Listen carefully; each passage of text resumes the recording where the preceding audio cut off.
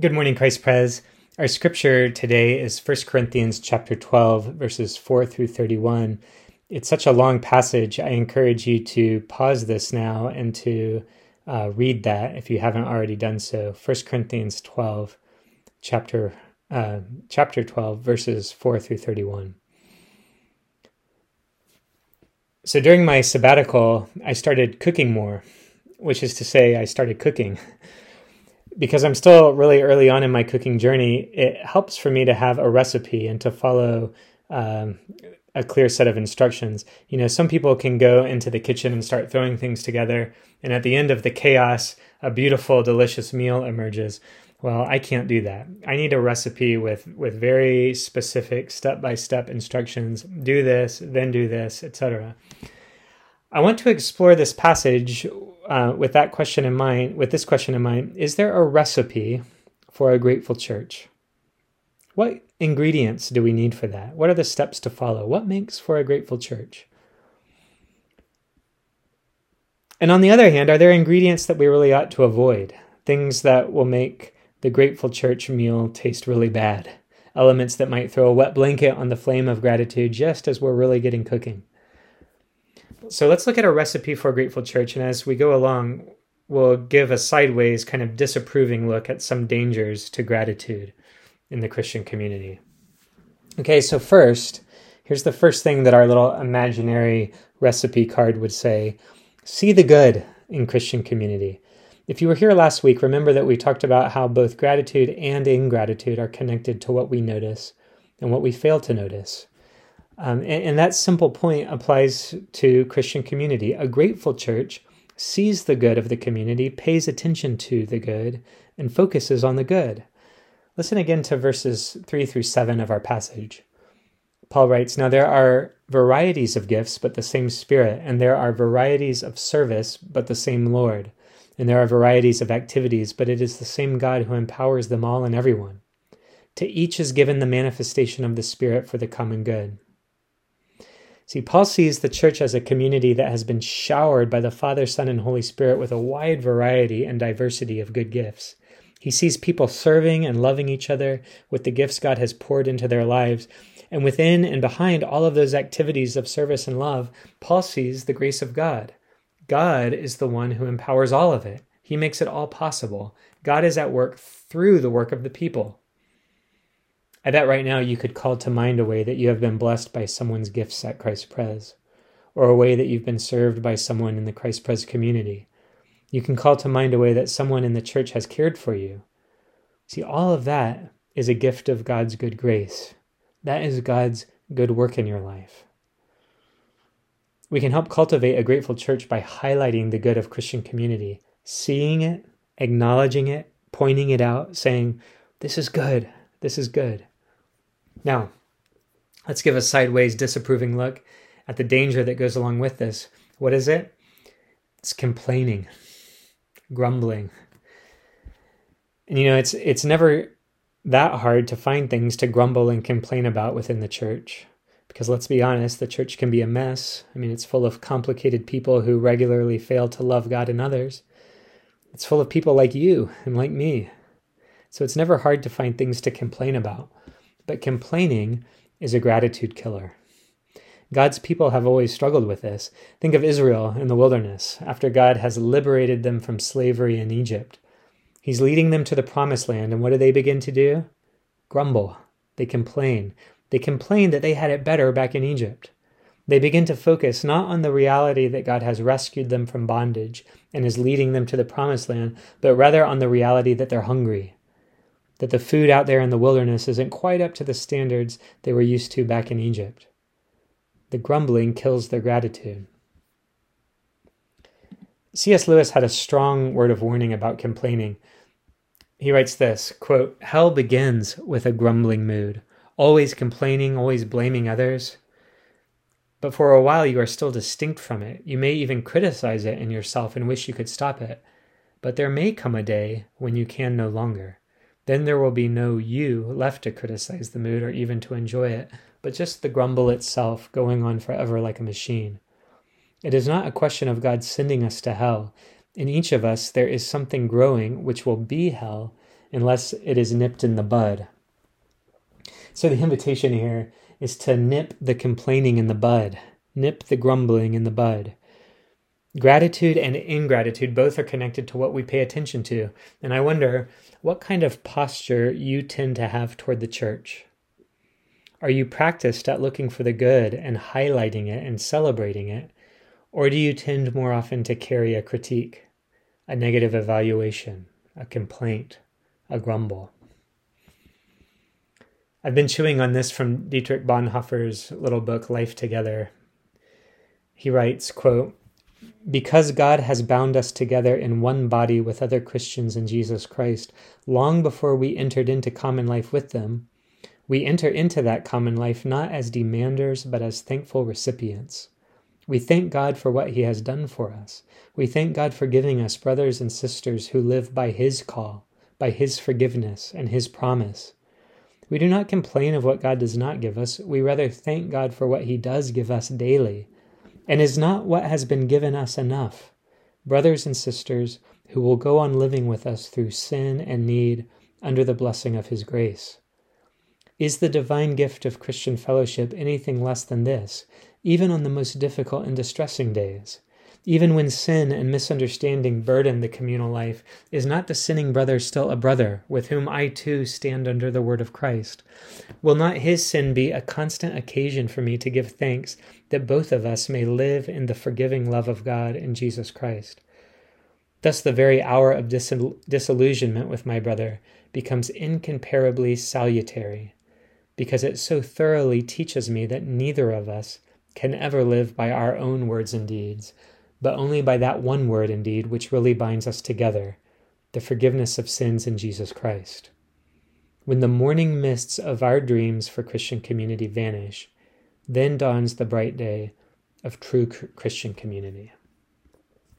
Bonhoeffer goes on and he writes this, quote, "If we do not give thanks daily for the Christian community in which we have been placed, even where there is no great experience, no discoverable riches, but instead much weakness, small faith, and difficulty.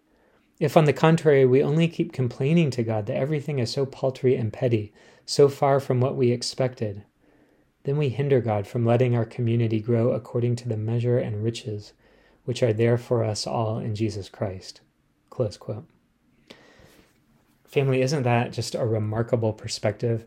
A perspective that can find reasons for gratitude even in the community's sin and frailty and weakness. Now, before moving on, one caveat. It can be concerning to hear a pastor say to his congregation, "Focus on the good. Complaining kills gratitude. Don't grumble." And it can be concerning because it can be self-serving, right? That could be used to sweep dark things under the rug. And it could be used to cover over abuse. And it could lead a community to live under the illusion that everything is fine and good when everything is not fine and good. And I don't want to do that, and I know you don't want to do that either. And so this is the caveat. There can be a legitimate, necessary, even good kind of complaining in the church. Sometimes what the Christian community most desperately needs, in fact, is a strong critique. There's a kind of critique and complaint that is done in love and that actually serves the common good of the church. So please don't hear me saying that there's no place for a good complaint. There absolutely is. The danger I'm wanting to alert us to is a blanket kind of dissatisfaction and grumbling and complaining that we carry around with us as a basic posture. See, that makes gratitude in the church unsustainable. I hope that makes sense. Anyway, that's our first step, the first part of this recipe. See the good of Christian community. Second is this: recognize your need of Christian community and the community's need of you. The psychologist Robert Emmons writes this, quote, "The self by itself is a very poor place to find happiness or meaning in life. Gratitude takes us outside ourselves. It requires that we affirm our dependency on others and recognize that we need to receive that which we cannot provide for ourselves." Close quote. It's like in order to arrive at the delicious meal of gratitude, we have to see that we are needy, that we aren't able to sustain ourselves, that we're dependent on others. And that's a posture of humility. Season with humility, the recipe might say. In our passage, Paul likens the body of Christ, the Christian community, to a human body, with all the different parts working together in mutual dependence upon one another. Listen again to verses 21 and 22. The eye cannot say to the hand, I have no need of you, nor again the head to the feet, I have no need of you. On the contrary, the parts of the body that seem to be weaker are indispensable. Paul wants us to know that we need each other. I wonder if you believe that. I wonder if you believe that you need the people in your church. And also, I wonder if you believe that they need you. I wonder if you understand that they are indispensable to the body of Christ, and so are you. You see, it's not just that you need community. The community needs you. Whenever you withdraw from community, not only are you depriving yourself of the gifts that God has given for you in community, you're depriving the community of God's gifts that are meant to flow through you. Can you recognize your need of the community and the community's need of you? That's an essential ingredient for a grateful church. If we come into community with no sense of our neediness, no expectation that God will meet our needs through our relationships with one another, then we won't be thankful when the needs are met. Seeing your need and putting yourself in the humble position of being able to receive from the community helps to cultivate gratitude. Well, what's the danger that goes along with this? Coveting. Coveting is wanting what someone else has, and coveting kills gratitude. Coveting makes this meal taste gross. Generally, when we're focused on what others have, it's harder to see what we have, and therefore harder to be grateful for what we have. But coveting is a particular danger when it comes to recognizing our need for Christian community, because coveting tries to bypass our neediness. It's a way of seeking self-sufficiency. It's a way of trying to get to a place where I can be an isolated disciple with no need for Christian brothers and sisters. I want what they have, but I don't want them. Paul asks, are all apostles, are all prophets, are all teachers, do all work miracles? Do all possess gifts of healing? Do all speak with tongues? Do all interpret? And the implied answer is no. And remember, this is a really good thing. This is how it's supposed to be. You're not supposed to have all the gifts in yourself. You're not supposed to be an apostle, a prophet, a teacher, and a healer. You're supposed to have to rely on the community for these gifts. You're supposed to be needy. When I covet, I want what you have because I want to be self-sufficient. I don't want to have to depend on you. I want what you have because if I have what you have, I won't need you. Do you see how sad this is? God's good plan is to meet our needs in and through the community. When we covet, we want what others have so that we don't have to receive from them. But it's precisely the receiving that makes for a grateful church. Which leads us to our next point, but first a quick recap. So first, see the good of Christian community. Second, recognize your need of Christian community. Now third, receive the gifts of Christian community. Receiving gifts makes for a grateful church. And what are these gifts? Well, they're gifts from God. They're spiritual gifts, or more literally, grace gifts. But what becomes so clear in our passage is that the gifts of Christian community are inseparable from the people. It's almost like the people just are the gifts. And so when I say receive the gifts of Christian community, I mean receive each other. A grateful church is a community that mutually receives one another as gifts from God. I've shared this from Rowan Williams before, but I'll share it again because I like it so much. He writes, quote, "The first thing we ought to think of when in the presence of another Christian is, what is Christ giving me through this person? Given that we may not always see eye to eye with each other, that can be hard work. But nonetheless, Jesus has brought us together so that we approach one another with that degree of expectancy. It doesn't mean that you will agree with everything the other Christian says or does, simply that you begin by asking, what is Jesus Christ giving me here and now?" Close quote. You see, what is Jesus Christ giving me here and now through you? What is he giving you here and now through me? These are questions that help us attend to grace. They help us notice the good. They get us ready to receive the gifts God is pouring into our community. Now, if you look at your imaginary recipe card, you'll notice this warning: avoid comparisons. Comparing can be another gratitude killer. Comparing can ruin this meal. It's closely related to coveting.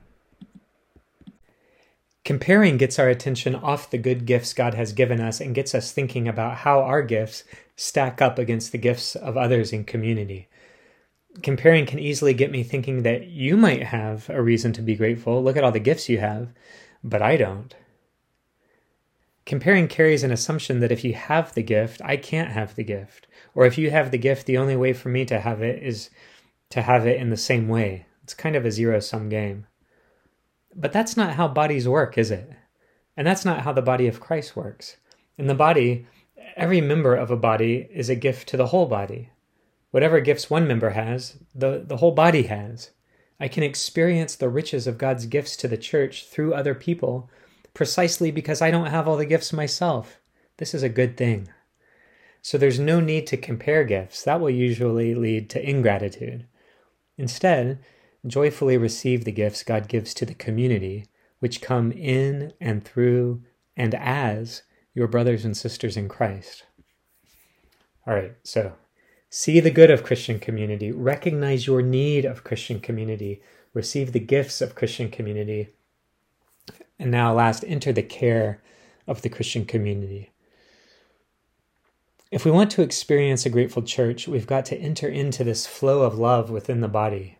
God has brought us into the body of Christ so that we can both receive and give care.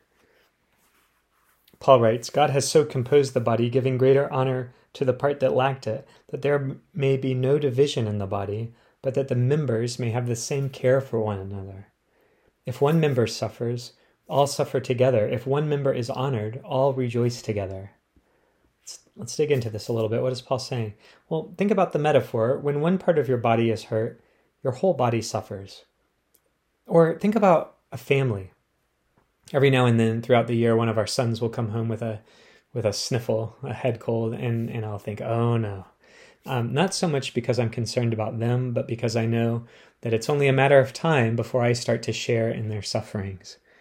We share pretty much everything in our household, including our germs, and so it's pretty much impossible for one of us to suffer without the other's suffering. In the same way, when one of the boys is honored, well, that rubs off on me a little. It's easy for me to rejoice with them. Paul says that when the Christian community is really being a community, we will share in each other's sufferings and joys. And so grateful communities rejoice with one another. If one part of the body is honored, every part rejoices with it. There's an invitation here for us to notice gifts and contributions and to celebrate those, to honor those. How can we celebrate the ways that God has given gifts to the people around us? Well, grateful communities also suffer with one another. How do you suffer with someone? If another part of the body is suffering, how can you enter into that suffering with him or her? I think this is related to what Paul says in some of his other letters about bearing one another's burdens. And so, for example, in Galatians, he says, bear one another's burdens and so fulfill the law of Christ. The image of bearing another's burdens helps us to see at least one of the ways that we're called to suffer together. What does it mean to bear another's burdens? If I'm suffering under a heavy load, the only way you can bear my burden is by coming alongside me and letting some of my burden, some of my suffering, slide onto you. And you know how this works. Let's say one of us is suffering emotionally. Well, how do we share the burden? Well, we go and we be with that person. And we listen and we pray. And if you do that over time, often that does relieve some of the burden. They feel a little bit better after you're being with them and listening and praying. But you know this, some of their burden, some of their suffering has come onto you. And so you might actually feel a little bit heavier, a little bit worse. If you're really identifying with them, really caring for them, you'll become emotionally burdened too. You can't take on the burden of another person without sharing in their suffering. I mean, what if someone is suffering under a financial burden? What does it mean to suffer with them? What would bearing their burden require? Well, it would probably mean a willingness to open up our wallets. It would mean coming alongside them and actually letting some of their burden slide over onto us. I mean, isn't this what it means to really be concerned for one another? Isn't this what it means to really care for one another? Love that says, I'm willing to help you as long as it never inconveniences me, or as long as I'm never burdened, or as long as I never have to suffer. Well, it's not really love at all, is it? We can give the gift of love by suffering and rejoicing with each other. This mutual care makes for a grateful church. Grateful not only in its rejoicing, but also in its suffering. So, let's review this recipe card. See the good of Christian community. Don't add complaints. Recognize your need of Christian community. Don't covet. Receive the gifts of Christian community. Don't compare. Enter the care of Christian community. Suffer and rejoice together. I wonder how you feel about all of that. It's kind of a lot, isn't it? I know for me, when I'm in the kitchen, even a 4-step recipe like that can be kind of intimidating. I would definitely need some help in the kitchen with this one. Did you think that we were going to have to do this all alone? Here at the end, let me come clean. The gratitude meal isn't one that we have to prepare. It's like we're off the hook. There's a better chef in the house, a better host. There's one who doesn't just suffer with us, but suffers for us and in our place. There's one who rejoices with us and over us perfectly. Remember that when we come to this table, we come not because we've perfected the grateful church meal, but because we haven't and we can't. We come not because we followed the recipe so well, but because we've often done it so poorly. We come not because we see clearly the way to gratitude, but because we're often confused about it. We come not because we've arrived at the pinnacle of gratitude, but because we're on the way. We come not because we're full, but because we're hungry. And so, family, Jesus invites you to this table, and he's saying, I want your company. I want to be in community with you. And he's saying that not only to you, but also to the person next to you. Can you see his goodness? And can you see your need for him?